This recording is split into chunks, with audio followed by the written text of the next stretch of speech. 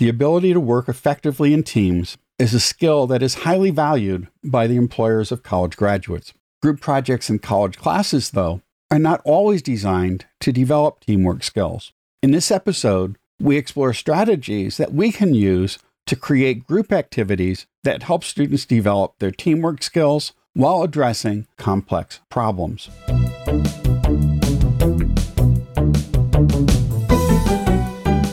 Thanks for joining us for T for Teaching, an informal discussion of innovative and effective practices in teaching and learning.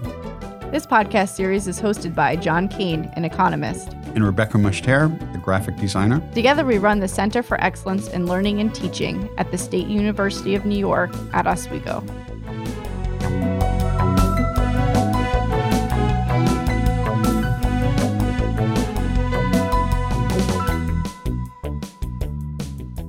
Our guests today are Lauren Vicker and Tim Franz. Lauren is a professor emeritus in the Department of Media and Communication at St. John Fisher College. Tim is a professor and interim chair in the psychology department, also at St. John Fisher College. They are the authors of Making Team Projects Work, a resource for high school and college educators, which was just released earlier this year. Welcome, Lauren and Tim. Thank you. Thanks for having us. Today's teas are... Lauren, are you drinking tea? I am drinking tea. I am drinking Trader Joe's Moroccan mint green tea, one of my favorites. That sounds like something John would rock. I actually have a backup tea here, which is Moroccan mint, but it's a different brand. And Wegmans decaf green for me. It's a good one. You got to have the Wegmans on. Wegmans has a wonderful collection of teas, especially in the larger stores. And I have ginger peach green tea. And I am back to my good old English afternoon, John. It's been a year. I think you only had that once on the podcast in the last year or so. Yeah. I know. I was thinking, I haven't been drinking it very often. I need to get back to it. Well, we have 6 boxes of it still in the office for when we return. I have 6 boxes in this office, too. So you should be set for the week. I'm good. I took all my tea home last August because I knew it would be a while. I did finish all the office tea. It'd be hard for us to do that. We have hundreds of teas in the office, so yes. We've invited you here to discuss Making Team Projects Work. Could you tell us a little bit about how this project got started? Yeah, this was an interesting project because it's really been something that Lauren and I have been talking about for years. When I first started here back in 2000 at St. John Fisher, we realized pretty quickly that we offer 2 similar courses. One in small group communication that Lauren was offering, and one in small group dynamics that we were offering in psychology. And so what we did was merge the courses. And then we started team teaching it and have been team teaching for about 20 years together. Over the time of our team teaching, we realized that we were going way beyond with our team projects than most of our peers, most of our colleagues at St. John Fisher. And we realized that a lot of people don't know all the details about running a team project. So we wrote the book.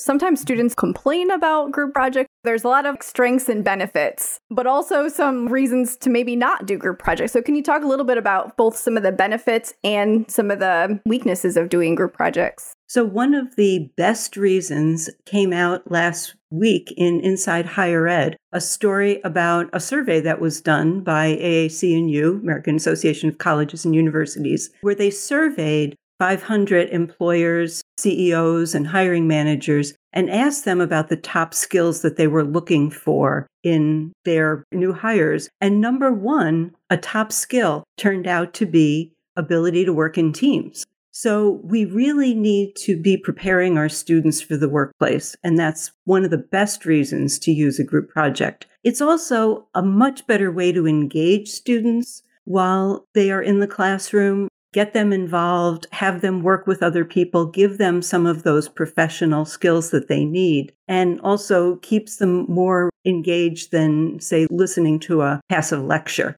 So there are a lot of reasons why people don't use group projects. And it is a lot of work to set up a group project and to do it well. A lot of faculty think about group projects as a way that they can minimize their workload. So what they'll do is they'll take an individual project that they might give to students and just turn it over to a group and say, here, do this. give it out, and then you don't hear anything until the end of the semester or close to the time when the project is due. And that is definitely not the way to do it.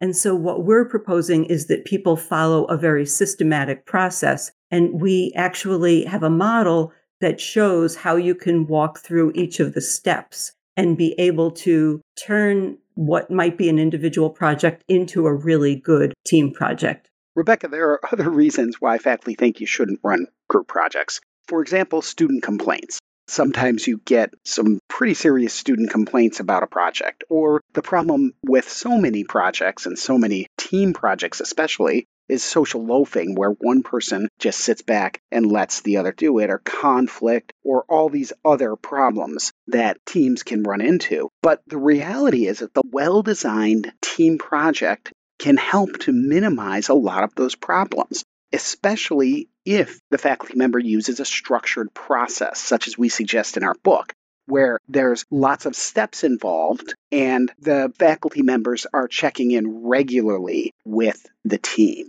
Now, the other problem is that does take a little more work, but with good planning and practice, team projects can be really effective. I'm certainly an advocate for collaborative work. I do a lot of team projects in my own classes and know there are a lot of planning things to do at the beginning. Can you outline some of the key things to think about before introducing a collaborative project to your students? We talk about an input-output model. So let's start maybe with the inputs to the group. A lot of people think that they can, as we said before, just take an individual project and make it a team project. So attention to the task is really important. And we can talk about that more if you want to talk about what makes a good team task. But also, the people are a huge input. And one of the biggest mistakes that faculty make is allowing students to choose their own teams. And just to say, okay, everybody break up in groups of 4 or 5 or 6 and go ahead and do it. And that is the worst way to do it because you are not going to get any heterogeneity. You're not going to get people with diverse viewpoints and experiences. People are just going to be working with their friends. And the final input is actually the context. A lot of people overlook that, but it depends on what kinds of experiences do students have with working in teams. I mean, there are some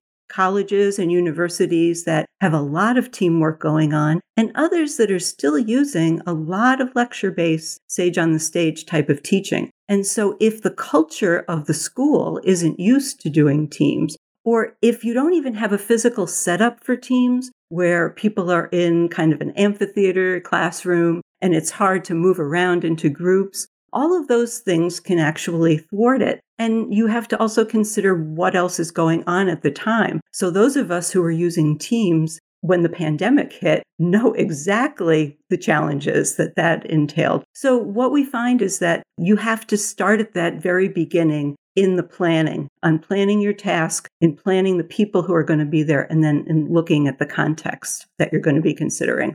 If I can follow up on one thing, Lauren, this idea of picking your own teams, that so many people, and in our presentations, we've gotten some pushback on this, that, the students love picking their own teams. But number one, and we've seen this in our class, and we've both seen it separately, sometimes friendships break apart in those teams because the friends realize they have very different working styles and get very frustrated with one another. And then the other problem with letting people pick their own teams is the elementary school kickball on the playground problem where somebody is the last to get picked. And honestly, I had somebody in tears in my class a couple of years ago when I did a very short project and decided I don't have time to do all that. And the person didn't get picked until very last. And that was awful. And this is not the way we want people in college to be picking their teams. When they get out in the workplace, they're not picking their own teams there either. I've had a similar experience when I've used group projects in my classes, and students will always say, can we make our own groups? And what I've done the last several times I've done it, and it's worked really effectively, is to ask them how they knew each other. These are upper level classes primarily where I'm doing this. And they'll say, well, we've taken a lot of classes together. And I said, so we'd like to have teams where everyone has a good mix of experience on all the teams. But if you know these people because you've taken a lot of classes with them, that means you've probably taken more courses in the discipline than other people have. So if we put everyone together who has the most background in the material, we won't get as much diversity in the group, but we'll also end up with some teams having some really rich backgrounds in the discipline and others having a somewhat weaker background. And that may not be the most equitable way of creating teams. And once you say that to students, you get much more buy-in and they'll generally accept it. And then I'll often ask them, what might we use as a criteria to balance the teams? And they come up with some good suggestions, and that's worked pretty well. You're absolutely right, John. We're a really big fan of the team-based learning approach to forming teams, which is make the criteria very transparent. So if you say, I don't want you with people that you've had 2 or 3 classes with, or I don't want you with people who are in the same major or at the same level, that's great. We've done a number of different things. Sometimes faculty can pick the criteria, as you have done, John. Other times, I know Tim has used a questionnaire that he's had students fill out like a self-assessment of their skills. And then he'll put the teams together that way and tell the students, this is how you were put together.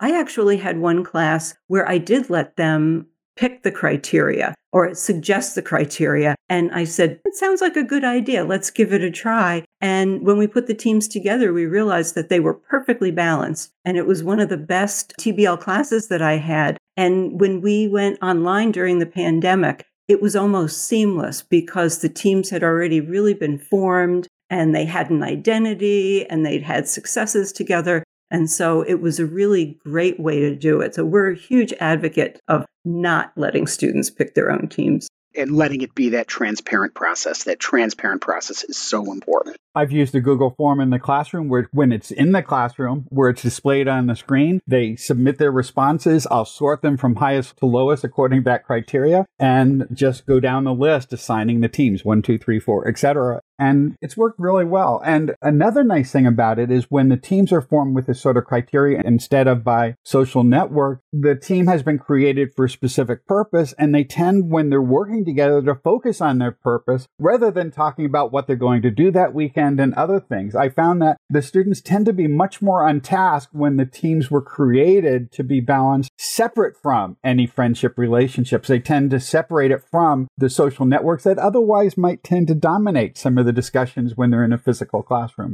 The groups have been really productive that way. That's a fabulous point. Yeah, I've had very similar experiences in my classes as well. I tend to have a lot of different majors that come together, and so I often use that as one way of dividing up differences of experience for these collaborative projects, and it tends to work out well, and they tend not to know each other as a result. Well, and then on certain teams, Lauren, you don't think you even know this, but 2 of the students in our last class, our last group dynamics class, are now the closest of friends, and they didn't know each other before our class. So that division can actually open up the doors to new friendships as well. One of the things that you talk about in your book, and this seems like a good moment to bring it up, is that teams need to form and get to know each other, understand the project, understand what each member's expertise might be, what the tasks are at hand, and also a need for someone to kind of step into a facilitator role. We might call it a leader, we might call it a facilitator, or whatever that might be. Can you talk about how to make that process go smoothly? Because if that process doesn't happen, as you indicate in your book, the team doesn't work because nothing ever gets done. Right. And the team can take so much longer to get to a level of performance. When we talk about team performance, the key theory of development is Tuckman, where most people have heard this, the forming, storming, norming, and performing. And we want to get our class projects right into that performing stage as quickly as possible. And a team charter can do that. And in that team charter, it's allowing the team to create some guidelines. In those guidelines should be things like attendance and deadlines, how to deal with conflict, the levels of participation that they expect from one another, their communication standards, and rotating responsibilities, as you said, Rebecca, who's going to be taking notes at the meeting, who's going to be facilitating the meeting, when is each person going to be taking the lead on each thing, meeting times and places, and then even things like decision rules and ways to solve problems when they occur. Those are all things that we encourage our teams to develop up front ahead of time so those discussions are productive rather than during a time of conflict. And if some people think that a team charter is too formal, we've actually had the class as a whole agree on what are the norms for the class? How are we going to run this class? Kind of giving them ownership. And we have all the teams get together and generate different rules for the class. And then we post them up on our course management system. And so when there's an issue, we say, hey, look, we said that people were going to answer any text or email within 24 hours or within 12 hours, or everybody was going to show up prepared to meetings. So we can actually point to those. But I want to back up. Before we actually start the team charter, we are huge fans of icebreaker exercises. And I know one of the things that we had the luxury of doing in group dynamics was we were teaching about groups. So we could spend a lot of time talking about these issues. However, most faculty have content that they need to cover. I also teach a course in the Wegman School of Pharmacy, and I know how much content people in the sciences and the humanities, they have so much to cover. They don't really have a lot of time to talk about the group dynamics. And so they might assume that just because you're working on a team project, you're learning to work in a team. But we really want the teams to be able to do some icebreaker exercises in the beginning, even if it's just fun stuff, like what are you binge watching? What kind of pets do you have? Where are you from? Just getting to know each other. We think that that is hugely important, just to get to know each other on a personal level. And then they get a little bit more ownership of the team. So while John's right that not knowing people may be good and make you a little more task oriented, you still have to be concerned about all the people. And we know that like this past year, a lot of students have really suffered from some anxiety and mental health issues. So we want them to feel comfortable talking to the group when they need to. We think that that is an important piece. So starting with that, and then they can constructively work together on that team charter. I think one of those icebreaker activities that I've done in my classes that's been really fun is to design an emoji. Of course, I teach a design class, so it's related, but the students have had a lot of fun doing that activity, but it immediately gets them figuring out a way to work together and just talk a little more socially. So it's kind of a task to do. It doesn't really matter what the outcome is. Some of the best icebreakers are actually relevant to the course or relevant to the team project. If you can make them relevant, they're even better. And so I think that's a perfect one. Yeah, emojis, or I have them design a logo for their team, come up with a team name and then a logo. And in the olden days, I would print up the logo and put it on their team folder. Now we have to do that virtually.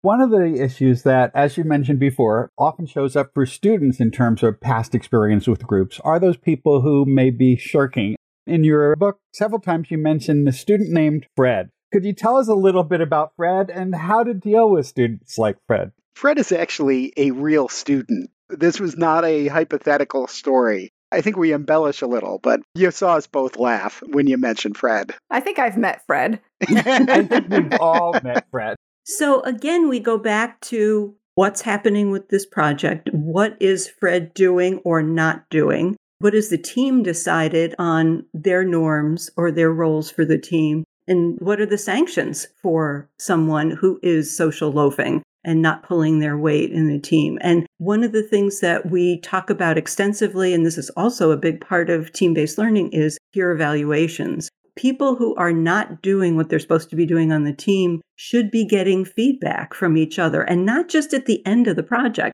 Very often we wait to the end and we say team evaluations, and all of a sudden it says, wait, Rebecca didn't show up for any of the meetings. John wasn't prepared for the presentation. We need to know that along the way. And we recommend check-ins frequently with the groups. So we spend time informally checking in with the teams, meaning just wandering around the class, or if they're in breakout rooms, popping into the breakout rooms to see what they're doing, or actually having formal check-in times. We've sometimes given surveys to the class to find out how things are going. Sometimes we make them anonymous, so we find out where are you on the project? How is everybody doing? And other times we ask them to specifically evaluate the contributions of each member. Another thing that we've done in the past is actually set up Google folders for all of the teams with instructor access. And that way we tell them, okay, everything that you do is going to go into that Google folder. So the instructor has a way of looking in and saying, Fred, it's been 3 weeks and you haven't put nothing into the Google folder. What's going on? So we can talk to the teams individually, but also talk to Fred individually as well.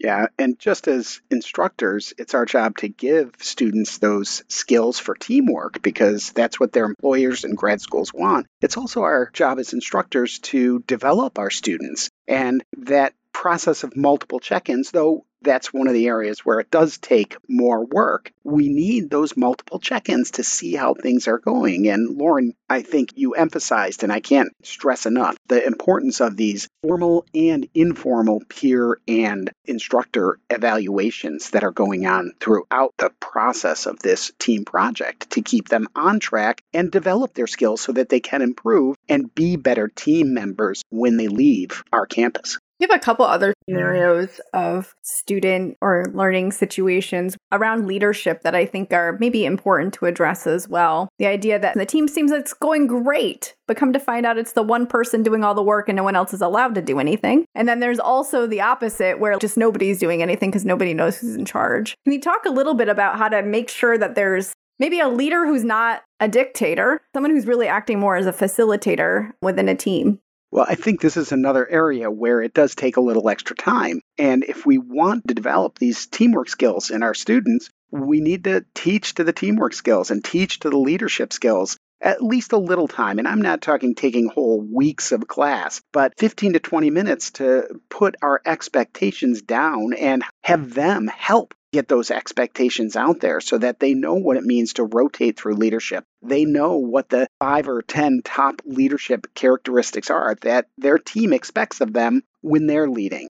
And we do emphasize the importance of rotating in the leadership role. That is important because we want everybody to lead team meetings and everybody to take notes at team meetings, not leave all that to one person. And students are really reluctant to take on the leadership role. They don't want to seem like it's a power grab sort of thing. And so it's important for them to understand the nature of leadership, that it isn't one autocratic person telling everybody what to do, that they understand the different perspectives on leadership. And again, we have the luxury of being able to talk about that, about different types of leadership. And we have our students do leadership assessments. And it's helpful for them to be able to talk about when they go to a job interview, they've got something where they can discuss how they see themselves as leading the team. Right, those demonstrable activities that they can actually show on paper in a portfolio. I say on paper, but it certainly could be electronic in these days. I think one thing that comes up frequently when we talk about groups and group dynamics is setting and establishing roles. And I'm hearing you both emphasize the idea of rotating some of those roles. And I think this is a place where faculty struggle to set up good structure. Can you talk a little bit about some of the rotating roles that should be there and how to encourage students to rotate over the course of a semester? Some of those roles, I think we've already mentioned, certainly leadership should rotate. At meetings, a lot of those roles occur in meetings. So at a meeting, you want somebody who's leading or facilitating. We often prefer the term facilitating because that is somebody who's just leading that meeting. Then you need a note taker. Then you need, on top of that, a timekeeper, somebody who's keeping that team on task. But even beyond just the simple meeting strategies, where everybody should be getting some practice and learning opportunities throughout all those, when you're thinking about roles, there's also those informal roles, like somebody who could be the cheerleader for the team and trying to get people to feel better, and somebody who could be the one who's asking the questions or giving the task-based answers, the keeping them on track during their problem solving or decision making. These are all roles that each person should be practicing. We all tend to fall into our own roles that we are used to, and by forcing them out of their comfort zone and into some of these other roles, they can get better at being a team member and bring more inputs, as Lauren introduced at the beginning, into the team project. But having said that, it is a lot more challenging to do when you've got an online class or online team projects, because especially if it's an asynchronous class. So it really depends on your circumstances. And another thing we found is that as the project progresses and students are getting closer to the deadlines, they definitely have to start solidifying their roles. They need one person who's going to collect all the data, and one person who's going to do the data analysis, and one person who's going to organize, whether it's a portfolio or slides or whatever that they're going to do. So that part becomes important as well. And so one of the things we're teaching them is to be flexible in their roles and realize that maybe you were a leader on the last project, but you're not the expert to be the leader of this particular project. Or maybe you're a really good graphic designer, and so you should do our slides for our presentation or design the portfolio. So trying to make sure that everybody gets a chance to show their strengths as well. I know when Rebecca and I have presented together jointly, she was always very quick to volunteer to do it because she wanted to make sure I wasn't doing it. Well, Lauren and I have the same exact relationship because I'm going to give Lauren some credit here. She is way better at doing slides. And now when I'm doing the slides, I do my outline and hand it over to Lauren electronically to clean it up and make it look nice. And it looks a lot better when we get it to the point where we're going to use it. So that does suggest, though, that using the expertise of some of the group members can be helpful, but you do also want to provide some rotation in tasks, and that could be a bit of a challenge. Would you recommend instructors giving students a rotating list of at least some of those positions, or would you encourage the teams to do that on their own, such as the leadership role and other roles? Well, I think the areas where you have expertise, you should certainly, that's the advantage of teams. You can spread the work out, but you can also at least get closer to that idea of team synergy because you're pulling together all those diverse views, all those diverse backgrounds, all that diversity and expertise. And oftentimes when we use the term diversity, we use it to mean race, but diversity is much, much broader than that. And so you can pull together that diversity and expertise and come up with a much better outcome, a much better product that the students are proud to share and show off in the future.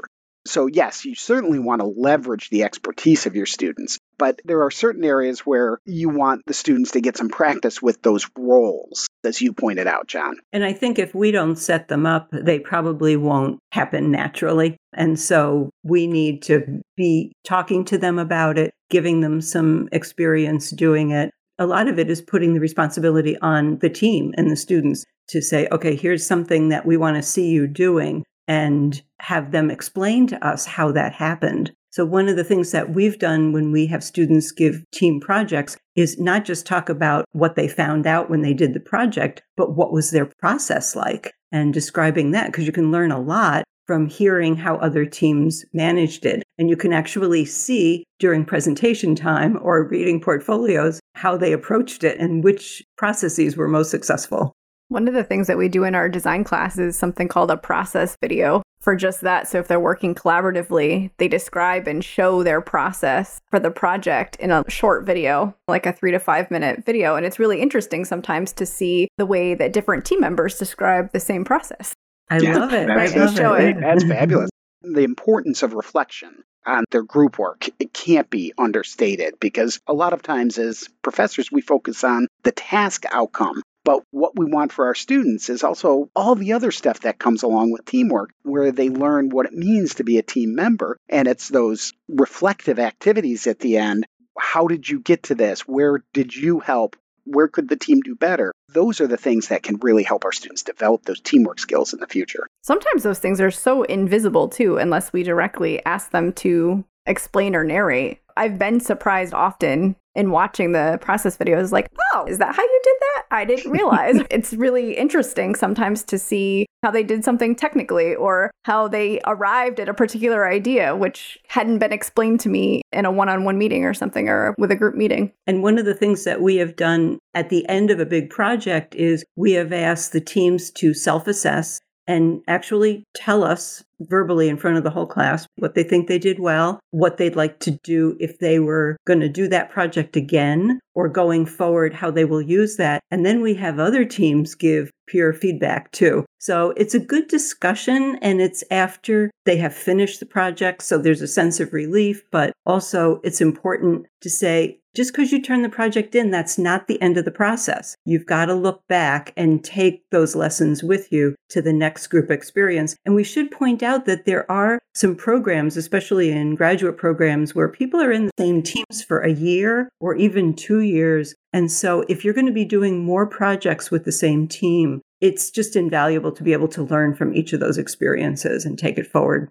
One of the issues along those lines that came up with a podcast we did earlier with Olga Stoddard was an examination of long-term group projects and leadership roles in terms of gender. This was in an MBA program, which was disproportionately male-dominated. And one of the things that happened in groups where women were in the minority, their leadership tended to be undervalued, or their rating of their leadership skills tended to be rated relatively low. While in groups where they were the majority or represented the whole group, their leadership evaluation was quite a bit higher. So one of the things in terms of roles that could be an issue is gender bias and so forth in constructing the group. There's also lots of research that shows that women are more likely to be asked to take minutes in meetings or to be the recorder in group. Might it be worthwhile to address some of these issues with the groups before the groups create their charter or before they start their processing? Absolutely. And we do talk about implicit bias.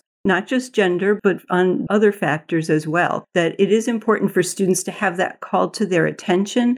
Fisher has more females than males, so we haven't had that much of an issue in classes. But I have seen that happen. I taught at the Simon School of Business at the University of Rochester for a while, and you see that sort of thing happening. But students may not even realize what they're doing. And so calling it to their attention is really important. I recently hosted a DEI panel at the TBLC conference, and one of the things that came out was if you only have a few people of color in the class, don't spread them out so each group has one person of color who has to represent their entire race. And it's that sort of thing. Students don't really understand, and I think sometimes faculty don't even understand what the implications are, but how valuable that lesson can be for the students going forward. We spent a lot of time talking about interpersonal relationships in groups in our discussion today, but maybe we can also talk a little bit about the kinds of activities that might be appropriate to do as a group as opposed to what might be more appropriate for individuals.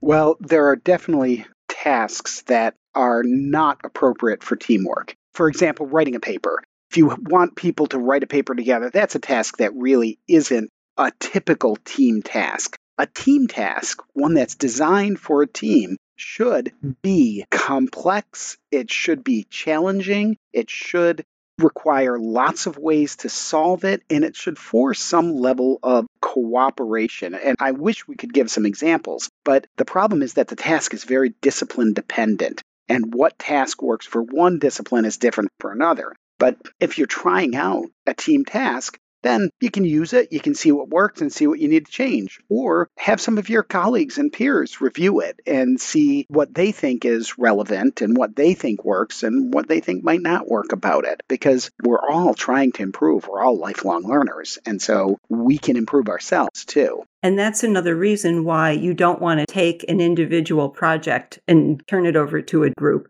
because those cooperation requirements are so important. They're valuable for the students learning the content for the course, but also learning how teams work and how they can develop in those.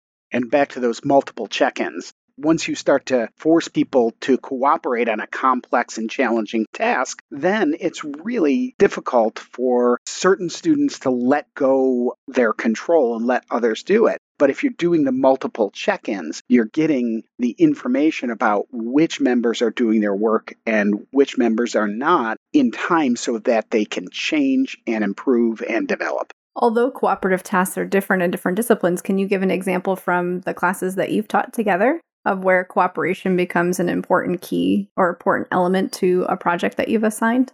Oh, yeah, we've got quite a few of them because we use team projects not just together in our group dynamics class, but in many other classes. And so I'm going to pick my industrial and organizational psychology class. And in that class, they do a client project where they go out and they do a survey within an organization. And when they do that survey in an organization, I have them divided up to one person who's the main client contact and one person who does the data analysis and one person who's the lead for the first half of the project. And the project takes a lot of steps. I give them a stepwise document for what they should do, but there's a lot of steps involved, and it's something they've never done. Writing a client-type report instead of, I'm in psychology, that dreaded APA-style paper that is so frustrating for so many students. And in this case, they haven't done this, so they're trying to figure this out, dividing it up, and then coming back together and building on each other's work to do this client survey. Now, another project that we did in our group dynamics class was we had students actually do an observational report on a real life group on campus. And so they had to choose a group. They had to get permission to observe the group. They had to observe the group at least 3 times. They had to give a certain number of instruments, whether they were things that measured interpersonal skills, leadership skills, roles, conflict resolution, that sort of thing. And then they had to go and observe the group and do a post-meeting analysis and ask people to say, how did you think the meeting went?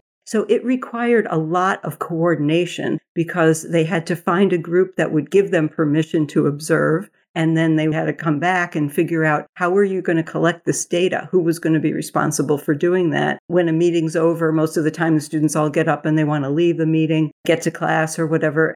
So they had to figure out how they were going to get that information from people. And when it was all done, they had to put it together and display their data. They had to show the results of all of the surveys they had done, the observations. They had to look at the task, the people, the context, and analyze those things. And then they were asked to analyze all those things that happened when the group got together. How was their communication style? What kind of norms did you notice? And it became really interesting to watch the students recognize things that they had done and maybe not even realize that they were either supportive of the group goals or not so supportive of the group goals, depending on what was happening. And then they had to come and give recommendations. And the groups that they observed were told that if they wanted the recommendations, they would give them the executive summary from their report. So that was a task that required everybody being involved because they couldn't all do all of the things. And it was pretty complex and a long semester project. So it sounds like scope is an important piece of the puzzle with collaborative assignments. Absolutely. Do you have any other advice for our listeners? One of the things that we haven't talked about was making sure that everybody is involved in the group. And it's easy for people in groups to get lost if they don't know the people well, if they're maybe shy and not comfortable speaking up. Maybe it's their first class in a particular subject matter. And so we've talked about this idea of checking in and making sure that everybody's involved. And that's one thing that you can do, is to encourage that sort of feedback and making sure that everybody understands that everyone has to be involved, that that's part of the requirements for the group task. Starting off with those icebreakers is just great because it gets you to know everyone. And so people start to feel more comfortable. And especially, again, I'll say with online classes, it's an issue because people don't put their cameras on, they mute their microphones. They don't show up for team meetings because of a scheduling conflict and that sort of thing. So it makes it difficult, but you've got to make sure that with formal and informal check-ins that everybody is involved and know what their role is and what their deliverable is going to be for the project. And if I can follow up on a different thing, but it's related to what Lauren finished on in the online environment. We are all teaching in this different environment now and getting used to teaching online. And that's difficult. And it's difficult for us. It's difficult for our students. What we found is our students often don't know all the tools available to them, nor do they know how to use all those tools that are available to them. And so helping, especially on a team project, helping them realize all the different ways they can communicate, because if left to their own devices, it'll be primarily by text. And if other students are like ours. And so helping them to see that they have all these other things available that are both things they can do at the same time, synchronous tools and asynchronous tools, things that they can use to drop information where other team members can get to it later. I think that's a really important point, Tim, not just in the online environment, just generally when students are collaborating, because they may not always be able to be in person together at the same time in any context. So having strategies to deal with communication or deal with sharing materials can be really helpful. And sometimes that means, in my experience at least, doing some little activities to introduce them to those tools so they can kind of level up in the technical skill sets that might be necessary before expecting them to be using it in their teams. Absolutely. What's interesting is, I'm going to date myself here. And sorry, Lauren, you're coming along on the ride with me on this one. But when Lauren and I first started teaching group dynamics together, we used to talk about teams that were either virtual or not virtual, because that's the way it was at the time. Your team was one or the other. And now, in today's environment, no team is all face-to-face and no team is all virtual. I have a colleague next to me that I've texted, emailed, and called, and her office is right next to mine. And so we have a lot of computer-mediated communication, even in face-to-face teams now. So it's the level of virtuality. Everybody is using these tools. How can we use them to match the task and to match the skill set that the people on the team have?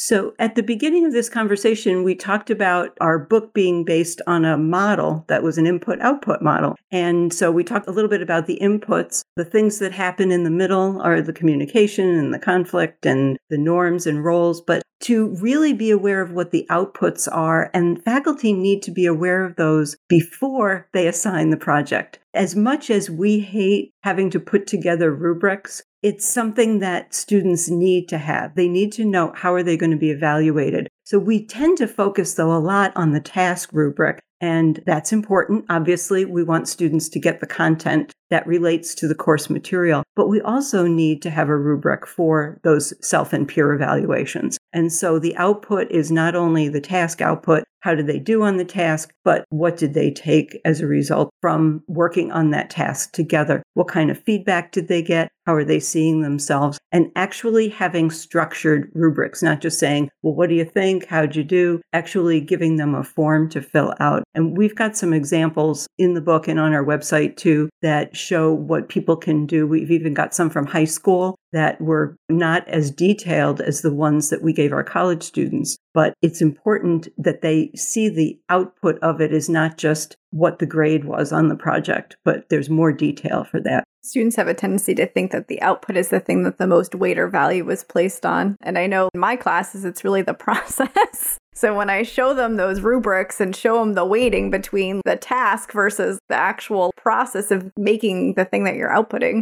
they're often surprised. And I have to remind them constantly throughout the process or through the project that this process piece is important. You need to stop shortcutting this. This is the thing that actually matters the most. This is where the learning is happening. This is so true. I teach public speaking, and students think that the person with the best delivery is going to get the best grade. And I said, but look at the rubric. Delivery is only 15% of the grade. You've got to do research. You've got to do organizing. You've got to have your citations in there, and you've got to have visuals and how you handle Q&A and all of those sorts of things. So it is a good example, Rebecca, of how there's a lot more to it, and we need to lay it out so students know what it is. And sharing those rubrics in advance with students in the learning management system or in person if it's face-to-face, but preferably in the learning management system so they have access to them anytime, and referring back to them regularly will help remind them and help you be more transparent in how you're assessing student work.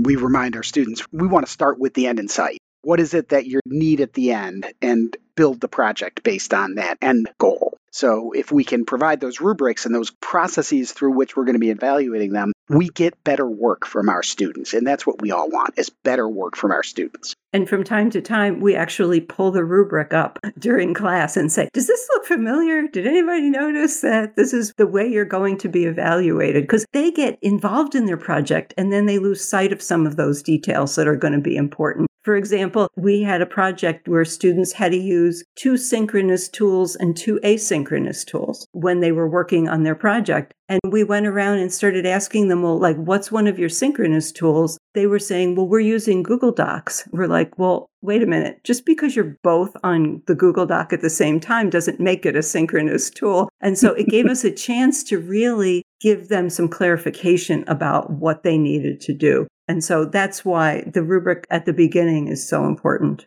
I think this is a good moment to wrap up in some ways, because it's like we've got our end in sight, we've got a process in place. And so we always wrap up by asking, what's next? That nice reflection kind of question. Great. That's a great question, because we do have the what's next. Number one is we post blog posts on our LinkedIn sites every Tuesday. So we're constantly developing content. For example, on May 18th, we talked about giving feedback and peer evaluations. We have something about how to teach peer evaluation so your students do a better job at it. So that's on our blog posts. And we also have a student version of our handbook coming out in September. It's going to be matched to the professor version, the handbook for the instructor, except it's going to be more student friendly. A lot less writing, a lot less how-to in the text, and a lot more based on checklists and exercises and guidelines rather than simply explaining the things. Sounds like a great project. Thank you. Thank you. And we're looking forward to being able to get more feedback from educators. We have a lot of professionals who follow us on LinkedIn as well, and so respond to some of those topics. And we've done a number of professional development seminars for different colleges and universities that have been pretty well received. So we're looking forward to it. But we've got a lot of resources on our website, which we can put in the show notes, and people can find a lot of information there and just get an idea of some tools they can use, as well as contact us if they want more information. Excellent. Thanks so much. Thank you. Thank you so much for having us. It's been a lot of fun.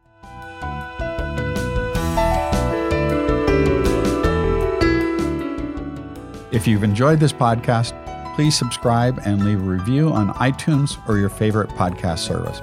To continue the conversation, join us on our Tea for Teaching Facebook page.